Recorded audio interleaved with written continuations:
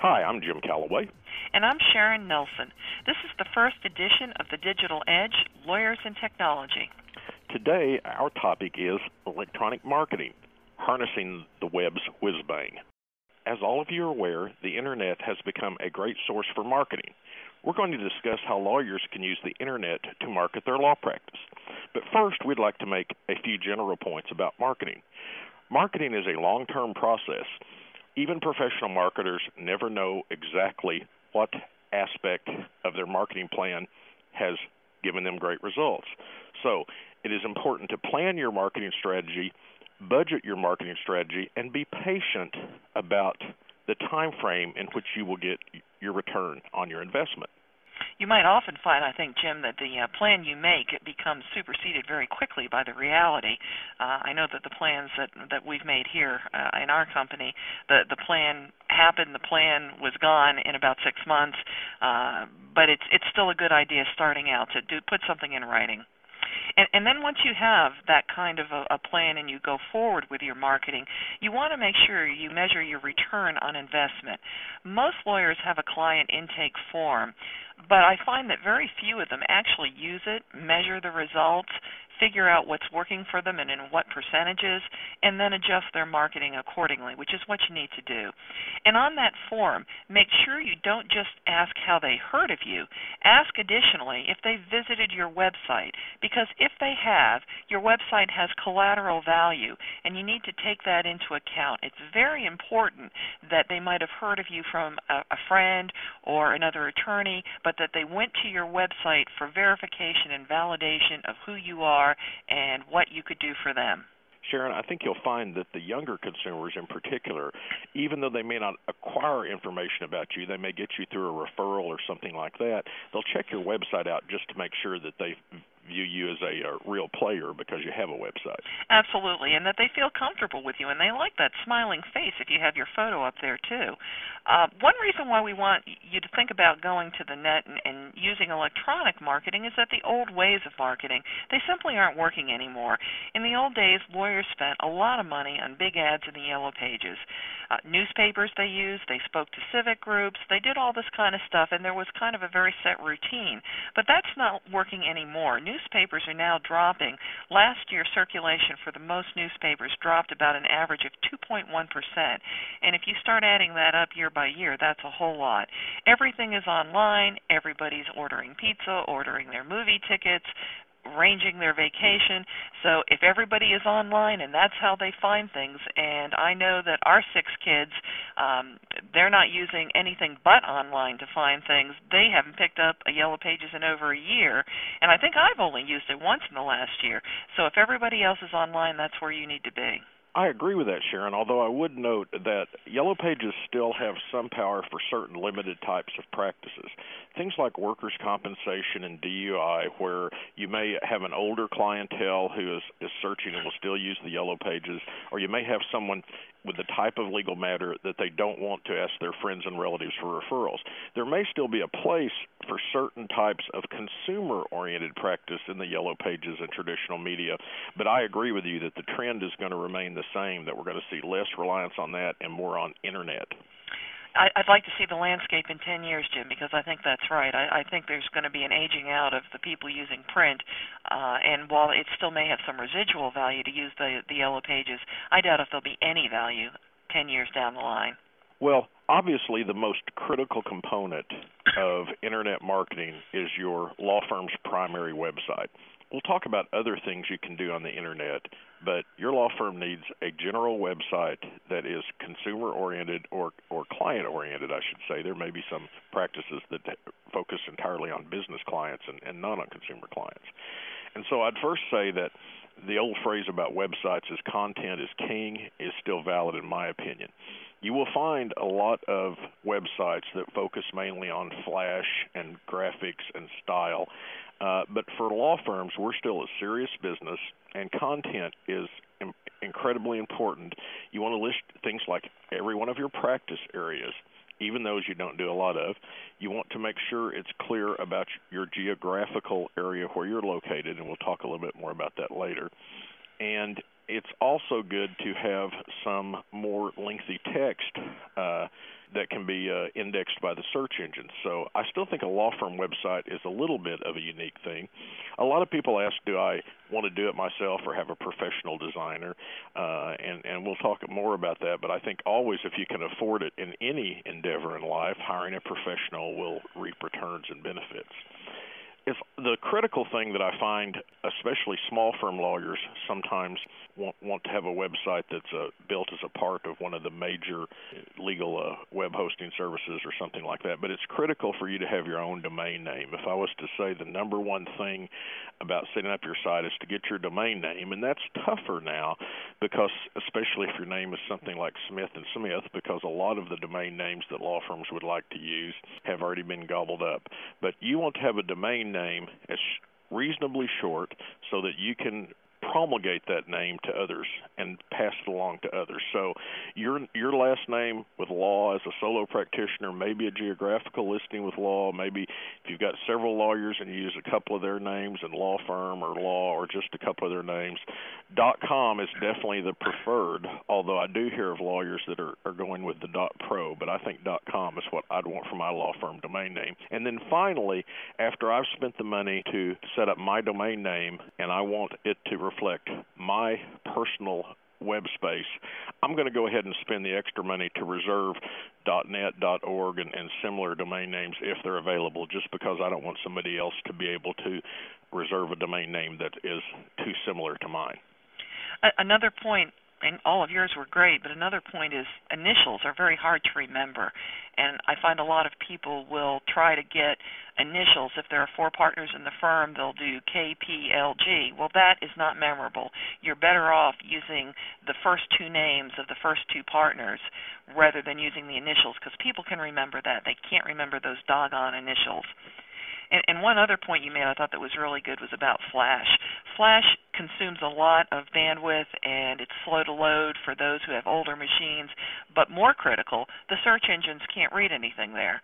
So you've got that Flash intro. It doesn't do you any good. It doesn't serve you in search engine optimization, which, curiously enough, is our next topic. You're going, of course, to design for Google because Google is the #1 search engine. You'll see different stats, but somewhere between 2/3 and 3/4 of folks search on Google when they're looking for a lawyer. Nobody knows the exact algorithm that Google uses. It's probably more closely guarded than the formula for Coca-Cola. But we do know that they no longer use meta tags. If you don't know what meta tags are, they are words that are in the source code behind the site, not something that you see. And for a long time, folks were very dependent upon those, and they'd put in things like personal injury, civil litigation, whatever they happened to do. They'd put their locations in there. But what happened is that people were stacking things up and putting in names of competitors, so they came up when their competitors were searched on. And so Google and most of the other search engines have abandoned using meta tags. So what do they use? Honestly, it's anybody's best guess, but we have some pretty good guesses, and they are based on what other experts think as well. In sort of, but not for sure order, the domain name is very important. So if you have personalinjurylaw.com and someone searching for a personal injury lawyer, that is certainly going to make you come up more highly. The title of your site, the header, the first thing you see on the site, that's one of the most important things. How rich your content is. And remember, this takes time. You've got to build horizontally. You've got to build depth. It takes a lot of time to get a good, rich site, but it's really worth investing in that time. And every time you put more content on your site, you've got more keywords necessarily that the search engine is going to be searching on. One of the most critical factors is the number of inbound links, and these are people who link to you. Google does not place the same weight on reciprocal links where you link to them, they link to you, as they do on linkage to you alone. And they absolutely will discount you if you belong to what they call a link farm, where you pay somebody to get you on all of these bogus sites, and they're just supposed to list you. But Google knows about those link farms, and they have methodologies in place to stop them from helping you appear well. So you want to avoid those. Be honest in what you do when you design your site. As often as you can, change your page, your website page. It's good now to have a content management system on your website, which many web designers and hosters will offer you. In that case, you can do changes without paying them, which is certainly desirable. All of the headers on your homepage, not just the first one, are important. Hyperlink language on the homepage is significant, more significant than the language on the homepage without the hyperlinks. And don't forget, when you have a graphic, that you can add an alt tag, which is a name of the graphic, and when you name that graphic, you can give it a name which also constitutes a keyword and will be read. So should you do it yourself or should you hire someone? Well, the search engine optimization companies out there, I would say the rule is caveat emptor, because they tend to want to promise you that if you give them a certain amount of money, then within a certain amount of time, usually a very short amount of time, you're going to see that you're on the first page of the Google rankings. Some of them will promise you the number one slot. They really can't do that. It's not an overnight process. What you want is a company that can move you up the rankings, but it's going to be a slow process, and I would definitely get referrals. A lot of these guys are snake oil salesmen, so be very, very careful. And some web designers actually do search engine optimization as well. But I'll tell you frankly, I've never used a search engine optimization company, and our site, when you search on Computer Forensics Virginia, comes up number one. So I did it all myself just by learning about it. So I think a lot of solo and small firms that have the opportunity to self-educate can probably do themselves a lot of good. Sharon, it's interesting that search engine optimization has become such a buzzword that those in the industry now just call it SEO. That's true. We talk about it a lot.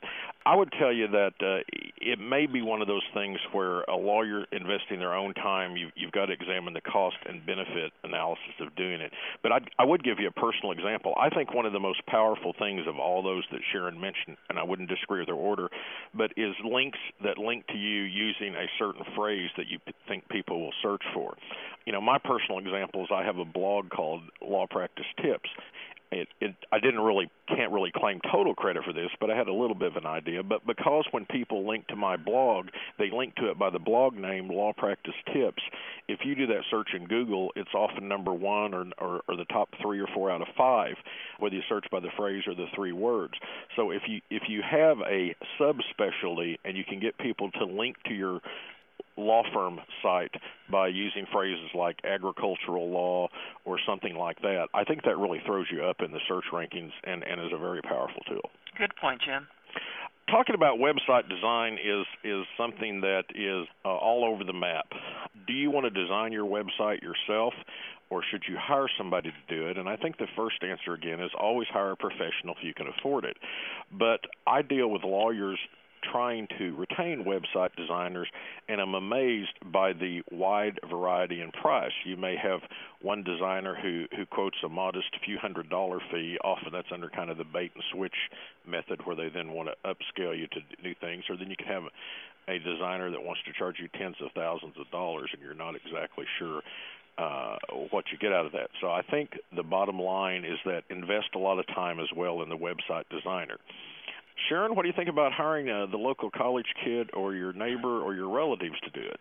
Well, we've seen a lot of that, and I'll tell you, most of the time they do a brilliant job on one browser. So they really don't have the capacity to test across all the various browsers. Most of them will have some shortcoming in the design. When you look at the source code, you go, "Oh, why'd they do that?" So it's problematic. For the cost, I'll tell you what I think the cost is for a lot of small practitioners. It should be between $2,000 and $5,000. And if you're paying more than that, you're probably paying too much. Find somebody else. Get started with a good design and somebody who knows what they're doing. I don't think that cost is prohibitive for all but the smallest of law firm shops. Well, Sharon, maybe I should show you some budgets of some startup Oklahoma law firms. Sorry, I'm the East Coast part of this. I would make the point that it's really critically important to have a website in your own domain name. And so if you can only spend a few $100s, it's better to have a website designed by your son's friend or your neighbor than to not have one at all. And so I think that's the most important point. I think you'd probably agree with that, Sharon. You've got to have a website. Absolutely. Got to do that. That is the most important. And maybe you yourself can test on different browsers or have your friends test. I mean, if you need to save the money and trim the budget, do what you can. Ask them to go out and search on what are the most popular browsers out there, and then give that list to the college student or your son or who's ever helping you and say, make sure you've tested on these various browsers or your friends have, and maybe that halfway solves the problem. It's important when you design your website to figure out who your potential clients are. If you have a business practice and you're wanting mainly small businesses or medium-sized businesses, the site design will look a lot different than if your potential client is Joe Sixpack or you're doing a consumer bankruptcy practice, for example. So spend some time kind of thinking about looking at websites that you like and coming up with an idea that you think suits the potential market. Sharon's a big believer in humanizing yourself with philanthropy and mentioning that on your website. Well, it's been helpful, I think. People would rather hire somebody they like, somebody they see as a contributor, someone who is involved in the community. They simply like those people, and you would always rather do business on the basis of people you like and personal relationships. It's not just about buying a screw. If you're going to buy a professional service, you want to like the people you're going to be working with. So, yeah, I think it works, Jim. A critical word I like to put on websites is help. That's what we lawyers really do, is we help people with their legal problems. We help businesses with their legal needs. And so I think that's a great word. But I wouldn't want to try to oversell yourself on the web. Some of the things that we see, lawyer television ads and such, really kind of turn off a lot of the members of the public. And so I think subtlety is better than over-promising and too much hype on your website.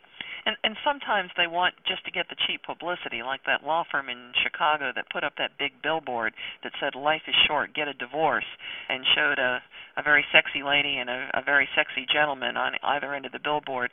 Taking that kind of approach on the Internet probably isn't going to do you any good either. You might get away with it from the point of view of ethics, but from the point of view of bad taste, you've identified who you are, and I don't think most clients are going to go there. It's important to understand that tastes change and the Internet evolves, and so a design of your site that looks great now may look rather dated in just 2 to 3 years. So it's always important to go back and revise your website design. I know when Sharon and I were exchanging some PowerPoints back and forth in preparation for this, I sent her a PowerPoint on marketing I did about 5 years ago, and we both laughed at how dated it looked, even though it was cutting edge at the time. That's absolutely true. It changes very, very quickly. And I think in the old days, people would have images of gavels and law books and that sort of thing on their site. Well, that's old hat. You need to distinguish yourself. You need to have imagination and creativity in your site. I saw recently one of the local firms here in Virginia had a website that basically said in large letters, "Are you in trouble? We can help." And below that, there's a gentleman being arrested by a police officer. Well, that speaks to the potential client, and that's not something you would have seen in the early days of the website, but it's speaking directly to an audience, and I think that's very effective if you can do that. Find your audience and design around the audience. Sharon, let's real quickly cover the checklist of elements that we think should be included in a website. Well, there's a lot of them, and it's difficult for the solos and small firms, certainly. But I think to change the website and make sure it has new content, do that on a regular basis. Nobody can do it all. You can't expand your website overnight, but you can keep coming back to it and add things. You want to make sure that the navigation is very simple, that the website is in plain English, especially if you're attracting directly to clients, not to referring lawyers. You can use newsletters, opt-in, of course, that they can subscribe to. This is a good way to keep in touch with clients.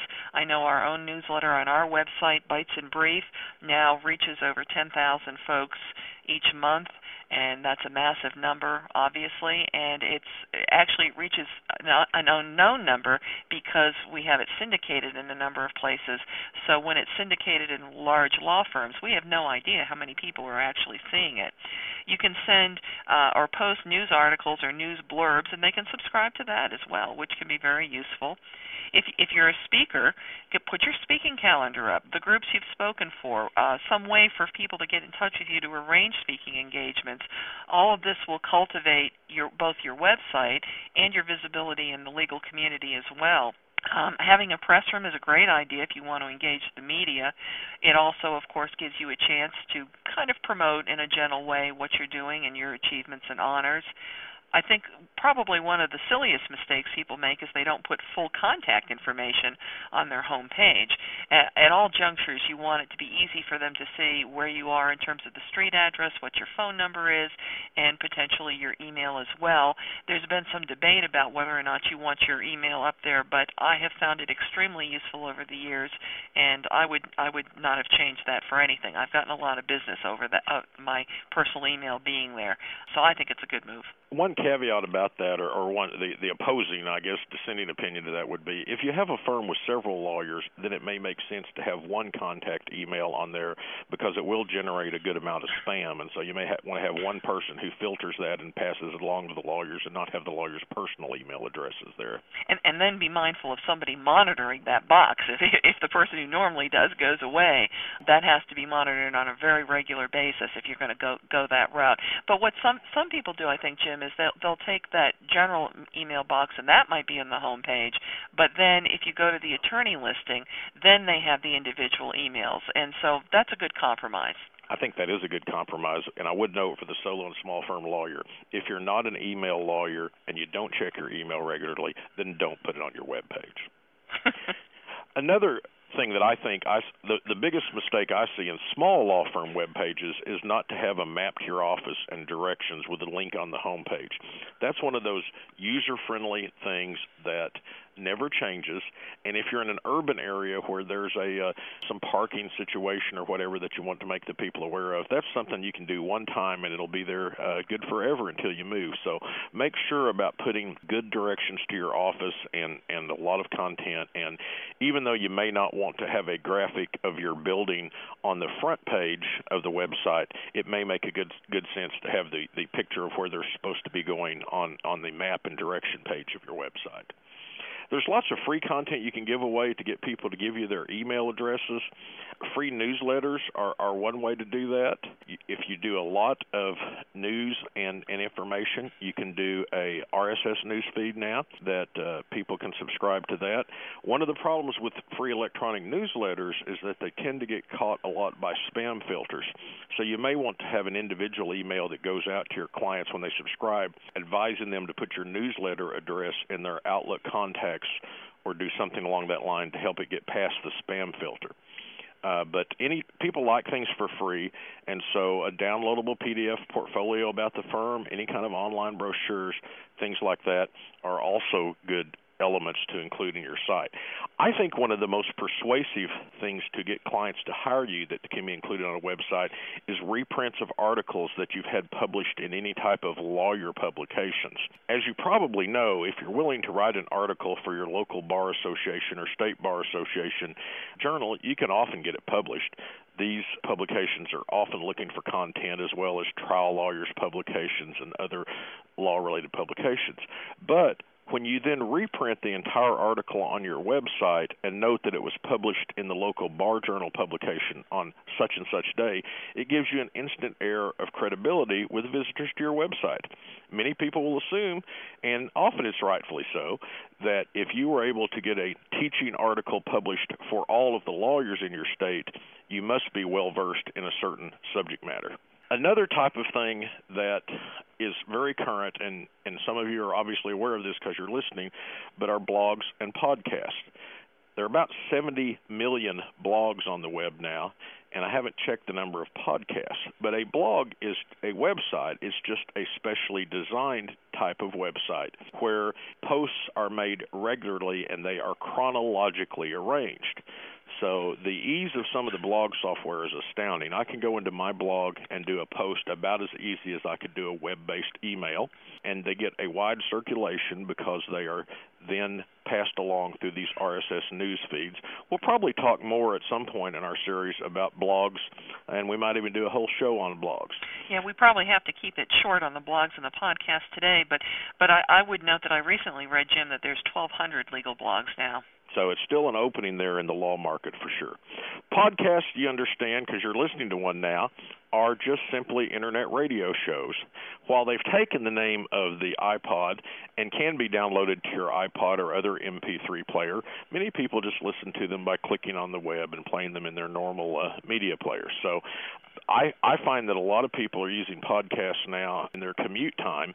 They're either plugging their iPod into a radio or using the wireless broadcast feature. And so I think that a lot of people are listening to these and that this is a real growing market. Don't forget, though, whether you do a blog or a podcast, there are a couple of downsides. They require new, current content.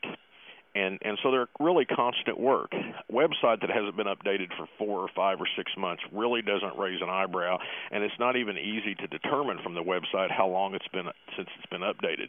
But blogs or posts are chronologically, and if you haven't posted for 5 or 6 weeks, it's evident to everybody that visits your blog. I think it's painfully evident. Let's switch over to electronic networking now, and we're gonna move very quickly through a list of some of the things you can do. One of the things you can do is join listservs, and it's a kind of online community. One of the very good ones is through the ABA. That's Solo Says. If you're a solo practitioner, you certainly want to join that. You do not have to be a member of the ABA to participate, but there may be other listservs around that have to do with your area of law or your community, your state, your county, whatever. Those are very, very helpful to become. You get a lot of referrals from those. You can join local, state, or national bars as a volunteer, and you can work today electronically. In the old days, you had to go, you had to shake hands, you had to eat the rubber chicken. Now you're doing it all on the Internet. Much, much easier. You can use your contact list to remember your clients on their birthdays, at holidays, etc. Remember, it costs far more in money and effort to get a new client than it does to retain the old ones. So you want to take care of them. Resist any urge you have to spam, even if you're doing one-on-one, which doesn't violate the Can't Spam Act, and you're doing it through your regular email address. People still perceive it as spam if they have no business relationship with you, so I suggest that's a bad idea. Make sure you have an electronic version of your elevator speech, that 15 to 20-second thing that you can do in an elevator that says who you are and how you can help people. Have that as a template so that you can shoot that off whenever you might need to electronically. And then finally, if they approach you by email, get them off email, get them on the phone, because email is only the hook. You need to reel that hook in. You're going to do it much more successfully on the phone when they can hear your voice and they hopefully can hear how nice and how bright you are. Much easier to hook a client that way. So get them off the electronic arena and into the personalized arena. Well, it may not be a meeting, it may be a phone call, but that's better than the electrons. Emails require certain rules of the road to not do negative things, and one is to proofread your email carefully.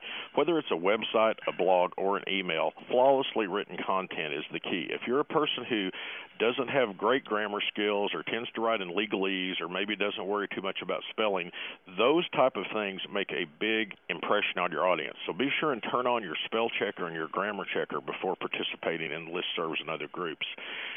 We've talked about this now, and I think everybody's aware of it, but never write an email when you're angry. The nice thing about the old-fashioned practice of law is you could dictate a hot letter to opposing counsel. The secretary would bring it back to you the next morning, and then you could revise it downward. With an email, you can write something horrendous, push send, and then be horribly concerned about it within a few minutes. So always have a signature block. The signature block must include your website, and it should include your email address, even though some people think, well, my email is already in the email. But always have your email address in your signature block. These disclaimers that law lawyers have, I know you may want to do that, and that's up to you, but please make that as minimal as possible. I don't think they're very effective either practically or legally, and they just create verbiage and bulk to your email. And finally, you can use some quotes and phrases, but a self-promotion quote at the bottom of every email really looks tacky. Yeah, I got one the other day that was like 6 things long, all the great things this guy had done. It's off-putting, so that's a bad idea. I think it's okay to use smiles because in an email, a smile can connote that you really are smiling when you're saying something, and those are okay, but those foolish emoticons, I'd avoid those. They're pretty tacky. Be mindful of ethical considerations. We'll probably do an entire segment on that in the future. You want to set up client expectations about response time to email, which is a big issue. The same lawyers that don't answer phone calls and don't answer correspondence tend not to answer email. Put it right in your retainer what that expectation is, and make sure you have them initial that perhaps separately, along with maybe warning them not to do things from work, since that may be, you may break the attorney-client privilege if they're writing you from work. So watch that. What else have we got here? Online communities. Jim, I think that's you. Well, I manage an online community for our bar association called the OBA Net, and it is a web message board, and people exchange a lot of information. You're seeing more and more of those on the web, and some, like Solo says, are done through email. But I just caution you on chat rooms on the Internet, and generally speaking about the ethics. We'll talk more about it later, but if you can't solicit somebody in person, you can't solicit them electronically via chat room. But we'll talk more about blog comments. Sometimes become electronic communities. There are communities like Dig and Delicious, where people exchange ideas and actually get to know each other, and building relationships is always good towards building your law practice. Well, one of the questions I think Jim and I are asked most often is what's worthwhile in electronic advertising? And Jim, we may go do another whole segment on this at another time. Very quickly, banner ads are worthless. They have low click-through rates. Don't buy them. Directories, lawyers are confused. There are so many of them, all kinds of pricing. They may promise much and deliver very, very little. Some of the big ones, FindLaw, MartindaleLawyers.com, most people I know have not done very well by those directories. Anecdotally, a few have. So don't put too many eggs in a single basket. That's not probably where you're going to get your return. And make sure you get accurate reporting from them on who's coming to you. Finally, Google keywords. Those are those ads you see to the right when you do a Google search and you get those ads on the right and you get the colored ads at the top. You can buy keywords like personal injury, although that's a very broad one and probably a very bad one. But you can lose a lot of money very quickly on those keywords. So you want to make sure that you can cap the amount that you're spending if you're going to try it.